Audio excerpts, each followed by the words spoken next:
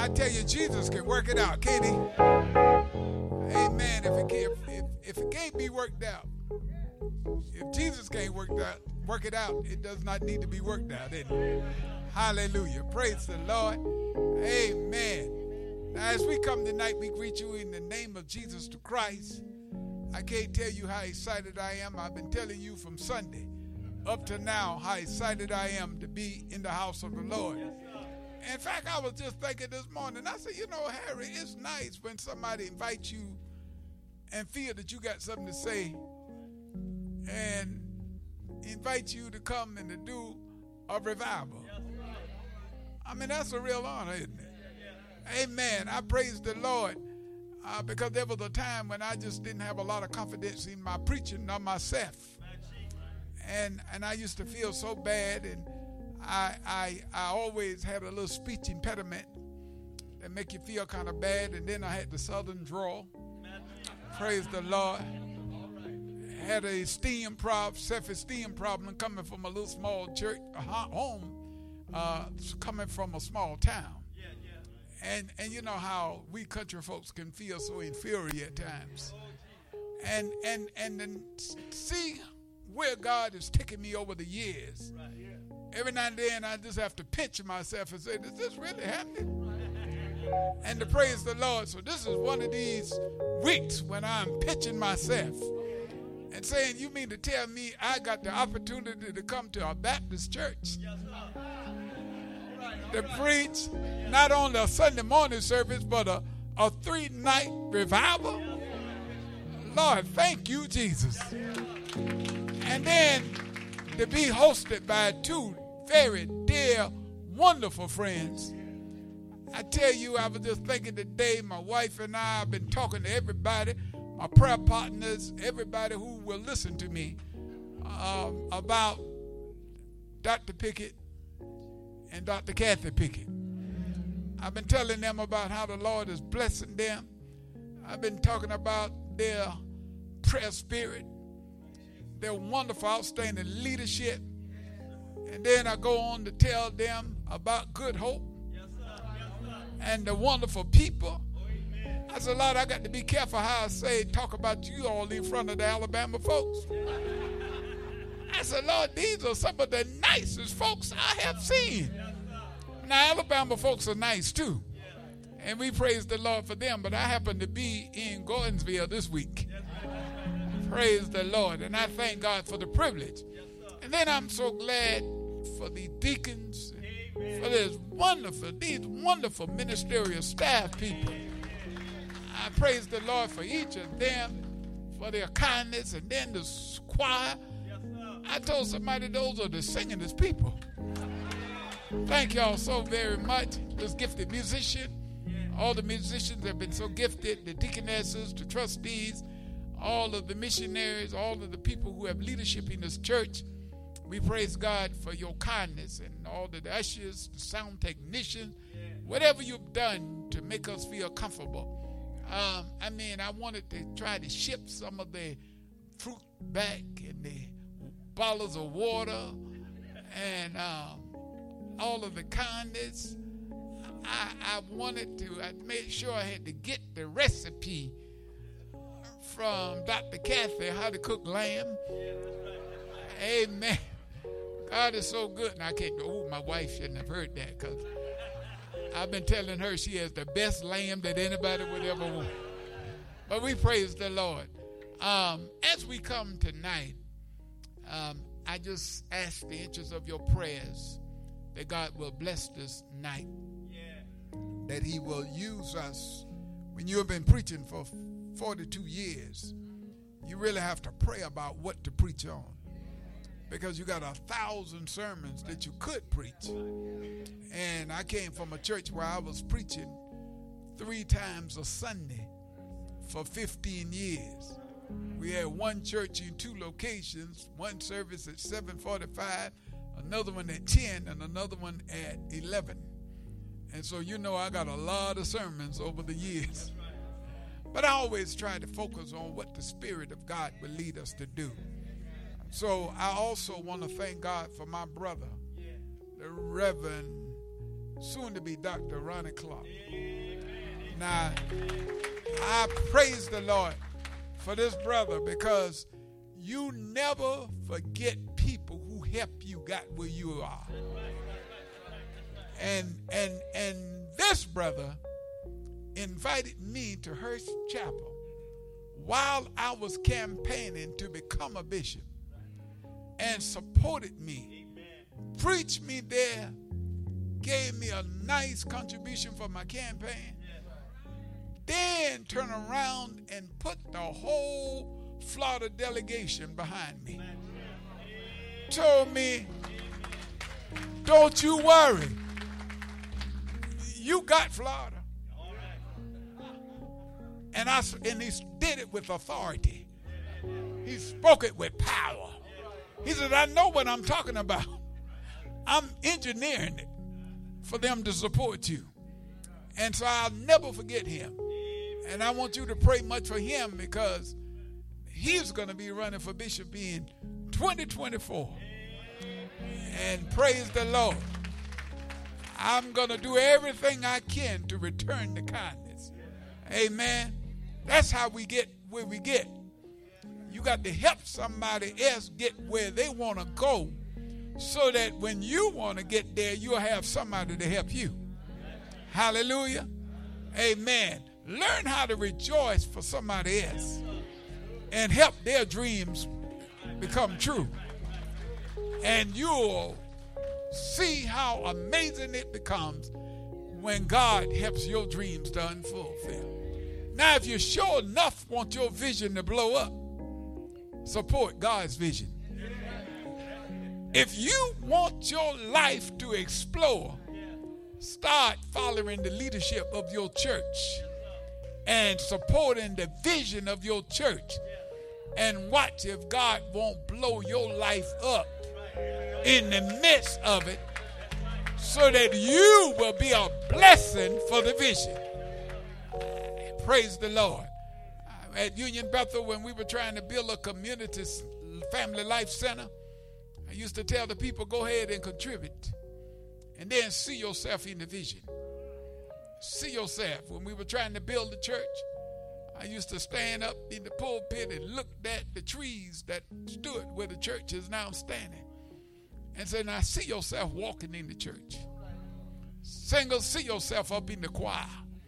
See yourself at the usher's door and ushering people in and walking down the long aisle and doing the things that you want to do in the kingdom. See yourself expanding the ministry.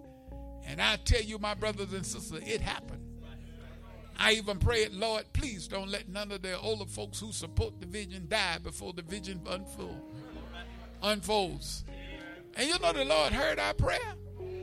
I mean, all the people who have been in the church for over 50 and 60 years got the opportunity to march into the new sanctuary. Boy, that was a glorious day. Praise the Lord. And I had to tell him, I said, the Lord knew that you needed a larger church for your funeral to be held. Some of them had so many large families. But God is good. But not just that, but their crown is up in glory. Let us now pray. Father, in your name we come tonight to tell you thank you. Jesus, as we come now, Lord, we thank you for Good Hope Church. Thank you for this great church. Not just because of the beauty of it, but because of the spirit of the people. Thank you for an anointed pastor and an anointed wife to the pastor. Thank you, God, for anointed leadership in the forms of deacons and deaconesses, trustees and missionaries and choir members and ushers and membership that loves God. Lord, please bless tonight. You know how much we need you. So, Lord Jesus, we haven't come for form or fashion, but we come because you're a good God. Have your way tonight, Lord. In Jesus' name, amen. Amen. I want to call your attention to the book of Acts. The 12th chapter. And I want to read the 5th verse of the 12th chapter. Peter was therefore kept in prison, the New King James Version. Peter was therefore kept in prison, but constant prayer was offered to God for him by the church. Then I want to go down to the 12th verse. So when he had considered this, he came to the house of Mary, the mother of John, whose surname was Mark, where many were together praying. And Peter knocked at the door of the gate. A girl named Rhoda came to answer. When she recognized Peter's voice, because of her gladness, she did not open the gate, but ran in and announced that Peter stood before the gate. When they said to her, "You are beside yourself," yet she kept insisting that it was so. So they said, "It's his angel." Now Peter continued knocking, and when they opened the door and saw him, they were astonished. Praise the Lord. I want to use as a thought tonight, prayer changes things. Prayer changes things. I could call this sermon a prayer meeting at Sister Mary's house. I could call this sermon topic, "It's Too Good to Be True." Has God just absolutely ever surprised you? Has you ever had an overtaking blessing? I love Deuteronomy 28 that says, "If you be obedient unto God and hearken unto his voice, and these blessings shall overtake you. You shall be blessed in your going and in your coming, in the city and in the country." And it goes on to talk about the blessings of obedience. But I love that, "and these blessings shall overtake you." You ever had overtaking blessings? I mean, this is an overtaking blessing for me this week. To be alive and able to preach and to be in Gordonsville is an overtaking blessing. I received so much in life. We were talking about some of the hard times we have had over lunch the other day. We all come from humble beginnings. We all have come a long ways. I mean, I grew up, I was telling them, growing up in the South, segregated South, sharecropper, child. I mean, one step really above slavery. Losing my father at 5 years of age and being the youngest of 7 children. A mother who had a 9th grade education and a father who left her at age 45 with a $500 life insurance, which the funeral cost $500. 3 months later, because he was deceased and could no longer farm the property, she was told to get off the land. Here she was with 7 children trying to find a place to live. And how we lived in dilapidated houses, a total of 6 houses in 8 years, from place to place around the same little town. No house had indoor plumbing, hardly had electric lights, and no running water. So I know what it is to have hard times. I remember learning that you could take water and flour, mix it together, and tore up magazines to put on the walls to keep the winter air out. I've done that. what it is to wear hand-me-down clothes, shop at the bargain store, and wear what was given to you. I know what it is to not have all that you want to eat. But I also know what it is to be grateful. Because even when all we had was a piece of fat back meat and some biscuits and some syrup, Mama still said, tell God thank you. And y'all remember when all you had was your Sunday clothes and your through the week clothes. There was no such thing as playing in your Sunday clothes because they were reserved for your church going. And through the week, you wore your jeans. Now, what young people call fancy with jeans with the holes, those were our play clothes. After they had been patched so many times and the patches wore out, then they were eligible for us to put on when we got from school to play in. I know what it is, my brothers and sisters, to be overlooked and not called good enough. I know what it is to be laughed at and to have water in your shoes. But thank God I also know what it is to depend on God. And to know that God was somewhere in the midst. Because I praise God for a praying mother who believed in taking us to church. And I thank God for that little church with that pot-belly stove. No screens at the window. And bumblebee wasps flying around. But we went there anyhow. And the folks there told us we were somebody. And they worked with us. And they told us, say your Easter speech. And say your Children's Day speech. And if you do a good job, come outside and we will give you a special plate. Or you could get an extra cup of lemonade. Because they wanted to encourage us.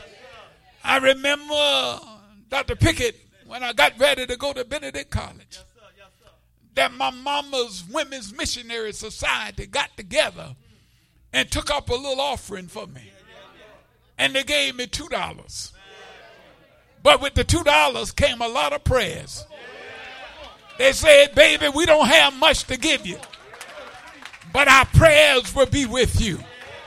And every time I would come home for the holidays, they would say, oh man, we're so proud of you.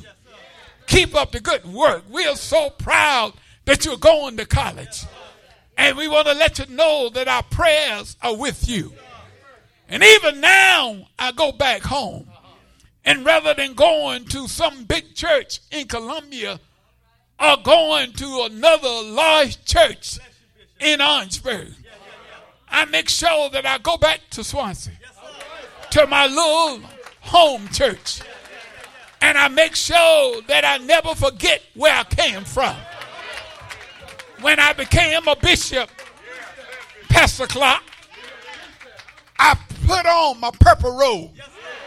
And I made sure that I went down to the cemetery. And I stood by my mama's and daddy's grave. And made sure that I took a picture. And I even placed it on Facebook. That I don't want to forget the people who helped me got over. I don't want to forget the folks who prayed for me. And I went through the cemetery and I took a picture by my church school superintendent. Who sometimes it wasn't nobody but me and her daughter at church school. And the only reason they got there is because when I got my license, young folks, I love church so much. Rather than playing basketball on Sunday, I asked my mama, can I borrow the car so I can go pick up the Sunday school superintendent and her daughter and take them to church so we could have church school. So I took a picture by her grave. Then I went over to an aunt and took a picture by her grave, because I remember how she encouraged me and would throw programs on to allow me to preach when I first started preaching. Then I went over to some others and took pictures by their graves. I said, I'm believing that we are surrounded by a great cloud of witnesses, and that somehow they are now sitting in the balcony. And I want them to know that even though I got a purple robe now, and I got a new position, but I would not have gotten it if I had not had people like them praying for me and encouraging my soul. So let me tell you something. That's why I'll never underestimate prayer. I'll never forget one time my mother visited me in D.C. And by that time I had gotten a job as a bookkeeper. And it required me to wear a suit to work. And my mother got off the bus and she told me, "Oh, Harry, you're looking good." And I said, "Well, Mama, that's how I have to dress now to go to work." She said, "Ooh," and I said, "I'm going to take you by the job where I work." But she said, "Now, let me ask you something, baby." She said, "You won't be ashamed of me, will you?" I said, "Ashamed of you?" I said, "Mama, I would never be ashamed of you, because I wouldn't be where I am. You're the one that's praised for me. You're the one that allowed me to help me and got me where I am. When I wanted to throw in that towel, you told me I could make it. And therefore, I want everybody to know who my mama is. I want everybody to know where I came from. I want everybody to know, if it had not been for God on my side, I wouldn't be where I am." And so, my brothers and sisters, I'm not ashamed of the gospel. I'm not ashamed to preach the word. In fact, I get joy out of telling folks that without Christ, I'm nothing. I'm weak. I'm lame. I'm a no good, wretched vessel. But Lord, because of Christ, I'm everything that I need to be. He has taken me some high places, but I'll never forget to give him glory. I'll never forget how I got over. I'll never forget the power of prayer. And that's what I want to talk about a little bit tonight. Prayer is perhaps one of our greatest resources. And yet I found that it is probably the least resource that we use to do what we need to do. We treat God like a Santa Claus. We go to him when we want something. We go to him when we are in trouble. We treat him like he is some magician or something, that he can automatically work something. And some folks don't give God no time, won't give God a tithe, won't even give him a decent offering. And yet when they get in trouble, they want the church to gang up on God and try to force God to bless them. I want the prayers of the church to please pray for me. I want to come every Sunday now that I need God. I want to be up on the front row, and I want everybody to stop what you're doing and remember me and myself in prayer. I'm all of a sudden and want the prayer list ministry, the intercessory prayer group, to remember me, as if we can all force God to do something against God's will. Well, I tell you, God answers prayers, but you got to be in line with the will of God in order for God to move in your life. You can't play with the devil and expect God to bless you. Praise the Lord. You got to make up your mind. Ain't none of us perfect, but God knows we ought to be trying every day to live a life for God and to do what God would have us to do. That's why I love the scripture that says, ask and you shall receive. Seek and you shall find. Knock and the door will be open for you. Let me tell you something. When you are wrapped up and tied up with God, it obligates God to bless you. I have never seen a prayer warrior fail yet. Now, it might look like you are failing. It might look like you're going under. But God has a way of turning things around to bring you out on top every time. A prayer warrior, I want you, because God revealed that to me a few weeks ago. I was talking to someone and they were lamenting about what they were going through. I said, let me tell you something. I've served God long enough that I can tell you something. That you can take this to the bank. A person who prays will never fail. I can tell you a prayer warrior will never go under. Because it's all wrapped up in the promises of God. He said, if you abide in me and my word abide in you, you shall ask what you want and it shall be given unto you. Praise the Lord. Hallelujah. Amen. Learn how to ask and learn how to seek God. Seek ye first the kingdom of God and all of his righteousness, and everything else will be added unto you. Let me give somebody something. This might help you. I used to be a worrywart. Young folks, I used to worry. In fact, I had it worked out. If I had a good day today, tomorrow I'm going to have a bad day. That's how I had it. And so God, I had to pray about that thing. I said, Lord, please help me to overcome my spirit of worry. And the Lord said, you want to overcome it? I said, yes, Lord. Me, the Lord talk like that. And I said, yes, Lord. He said, well, I tell you what. I want you to go. He led me to St. Matthew's, the 6th chapter, the 19 through 34 verses. And said, read this every day until I tell you to stop. Do you know when he told me to stop? 11 years later. Every day for 11 years, he had me to read St. Matthew's, the 6th chapter, 19 through 34. Lay not up for yourselves treasures up in heaven, where neither moth nor rust doeth corrupt, and where thieves do not break through and steal. But, you know the rest of it. Don't be like the birds.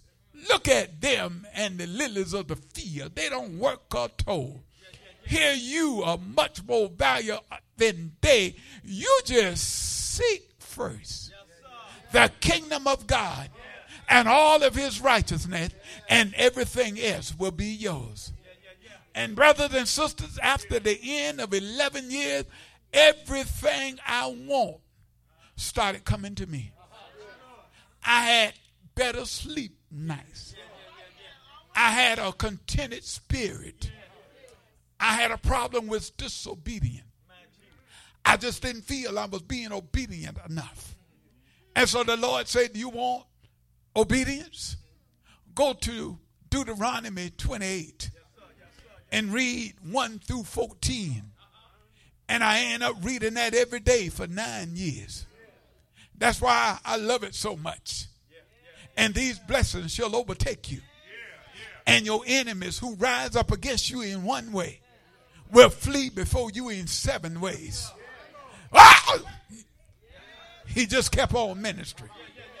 And then, Pastor, as I grew in ministry, I got hooked up with Ephesians 3:20. Hallelujah. And now that has become my life scripture. In fact, it was my 20th anniversary scripture.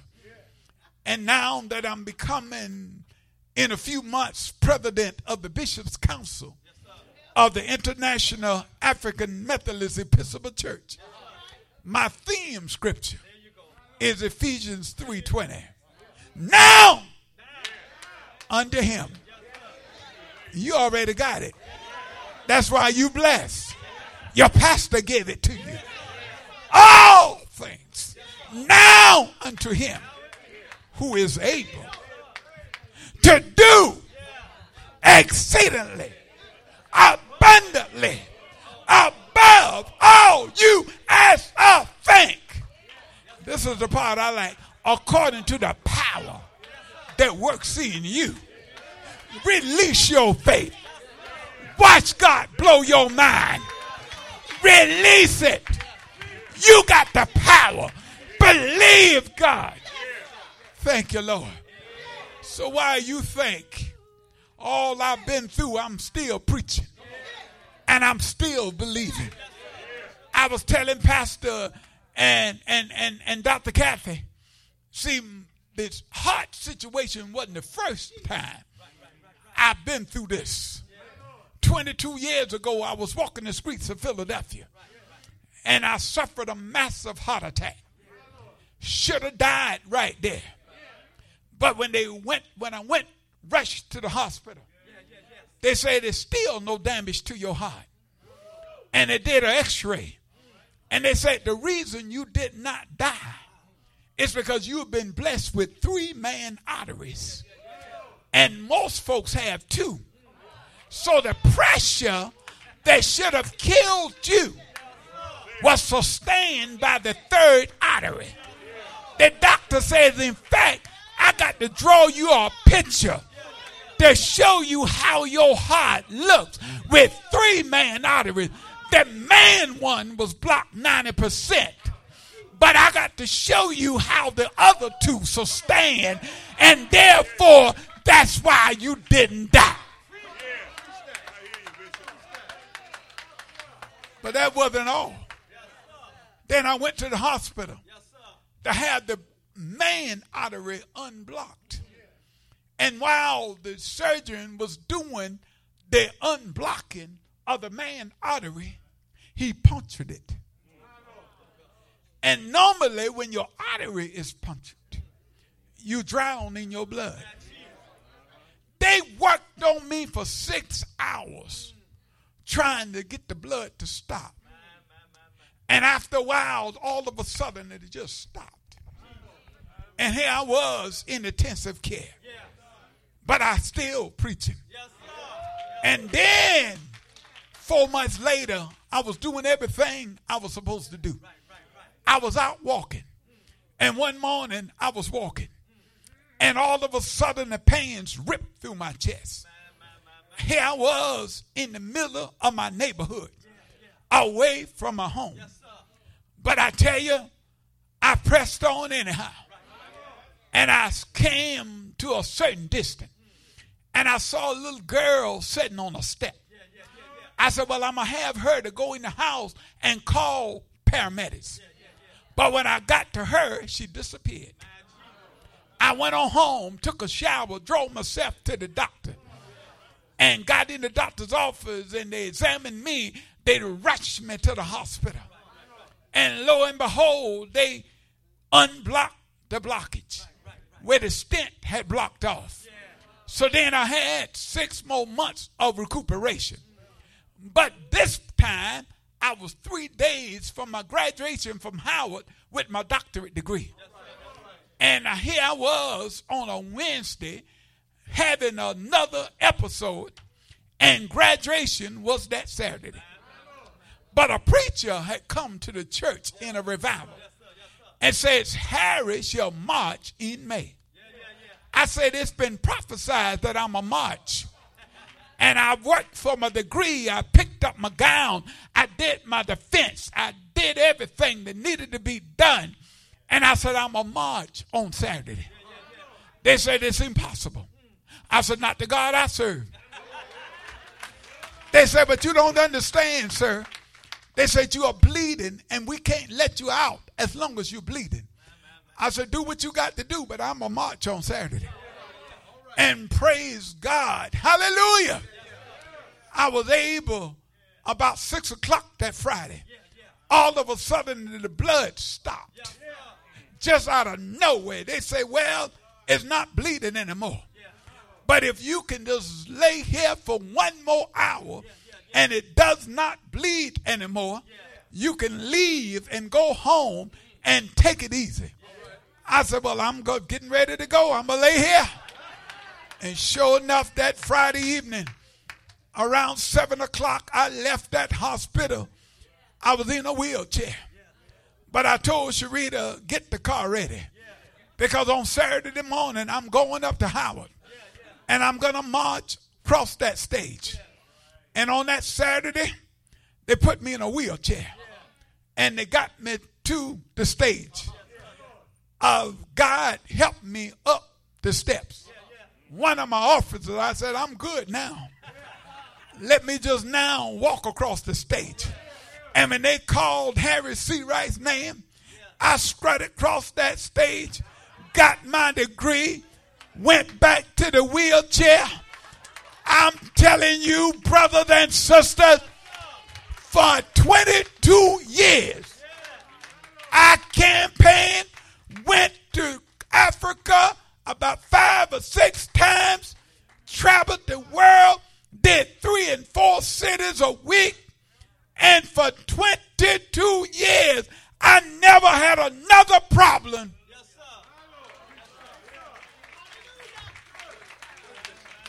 Until the last time. You can't tell me what prayer won't do. Hallelujah. I've always been a prayer person. I'm like your pastor. We have been through too much. And we got too much to do not to pray. I've seen the church unfold because of prayer meetings. I've had more prayer meetings than any other meeting in the church. Every Wednesday we had prayer meeting. Saturday evenings we had intercessory prayer. On some mornings we would gather together before the service and have prayer. Then I did a prayer line.